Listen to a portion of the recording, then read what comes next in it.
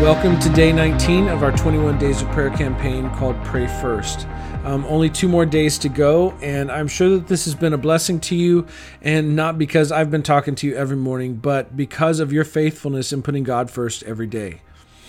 In today's devotion, I wanted to talk a little bit about the unpredictability of living a life that follows the Holy Spirit's leading. And, even apart from our life of faith, we know that at times life can be crazy uncertain.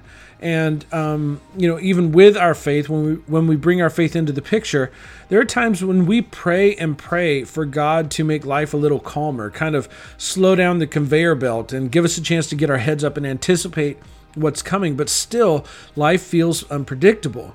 And we all have plans for our future, but honestly, none of us even know what our lives are going to look like in 5 years or 10 years especially. And really, nowhere should this be more true than in our life of faith. And notice what I said there. Nowhere should this be more true than living a life where we walk by faith.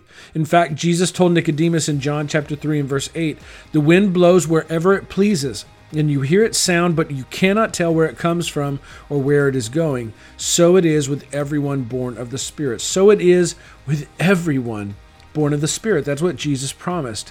And we often want our life of faith in Jesus to be less uncertain, right? We want more certainty, more predictability. But living by faith does not remove uncertainty. In fact, it embraces uncertainty because we know who is behind the uncertainty that we experience. I'm a pastor, and I can tell you with confidence, you will never know all of the answers. You will never understand the why behind every life event. But really, faith has less to do with being able to predict the future, and it has everything to do with leaning in wide-eyed anticipation on the one who holds our world in his nail-scarred hands. And maybe I can put it another way. As a dad with 2 kids on 2 separate soccer teams, my evening schedule is complicated at times. Actually, it's mostly Chelsea's schedule that gets complicated. But our schedules are complicated in really, really good ways. As a husband, deciding where we're going to eat when we go out gets really complicated at times. And can I get a good amen from any husbands listening this morning? But I couldn't do life by myself. So it's complicated and it's unpredictable in a very wonderful way. And all of the things that we have added to our lives actually make our lives more complex and more unpredictable. And just in these few examples, using kids and spouse, we could talk about career, we could talk about our money. We can see how life can get more complicated and unpredictable because of things we did not know were coming.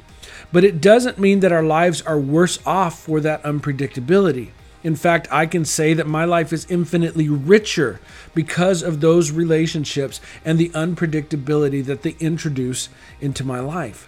So how much more unpredictably rich should life be when we intentionally live moment by moment, asking God to lead us where He wants us to go? Where could God take us today? How long will it take for God to get us there? Maybe it starts today, but doesn't end for several days. What would happen, I wonder this morning, if we asked God to put a friend on our heart right now? And then we stopped, and after this devotion was over, we prayed for them.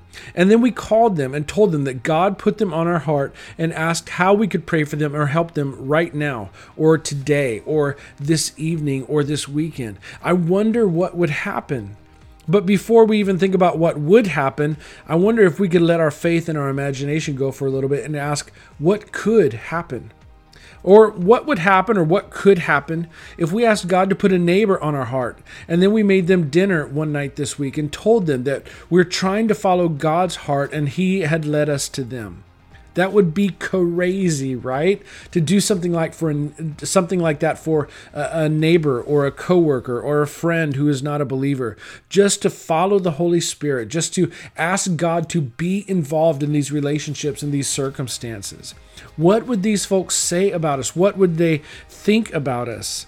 And I want to challenge us all today in this devotion to ask God for direction to do something for someone, not just to think about it, not just to pray about it, but to take our words, to take our hearts, and to put them into action to love the people around us like God loves the people around us. And let God take us into unpredictable circumstances and unpredictable situations where we cannot know the outcome, where we cannot maybe even control what they will think or what they will say about us. But we will live the next few days, the next few moments, and hopefully it will become something that goes beyond that. But just for the next little while, to live a life following the unpredictable God who is so wonderful and was completely unpredictable in his grace and his love toward us.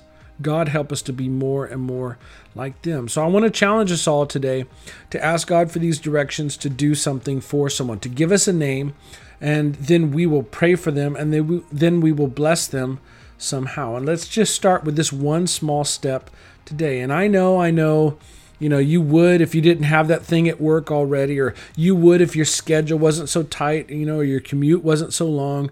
But work and commute are predictable. But come on, don't you want to see what God might make happen today through you? For your Bible time, head over to Acts chapter 4 and read just this one small chapter of what was going on at the beginning of the early church. And then try and count how many things that happened in that chapter could have been predicted. God is wonderfully complex and exciting, so embrace it, chase it today wherever he may lead.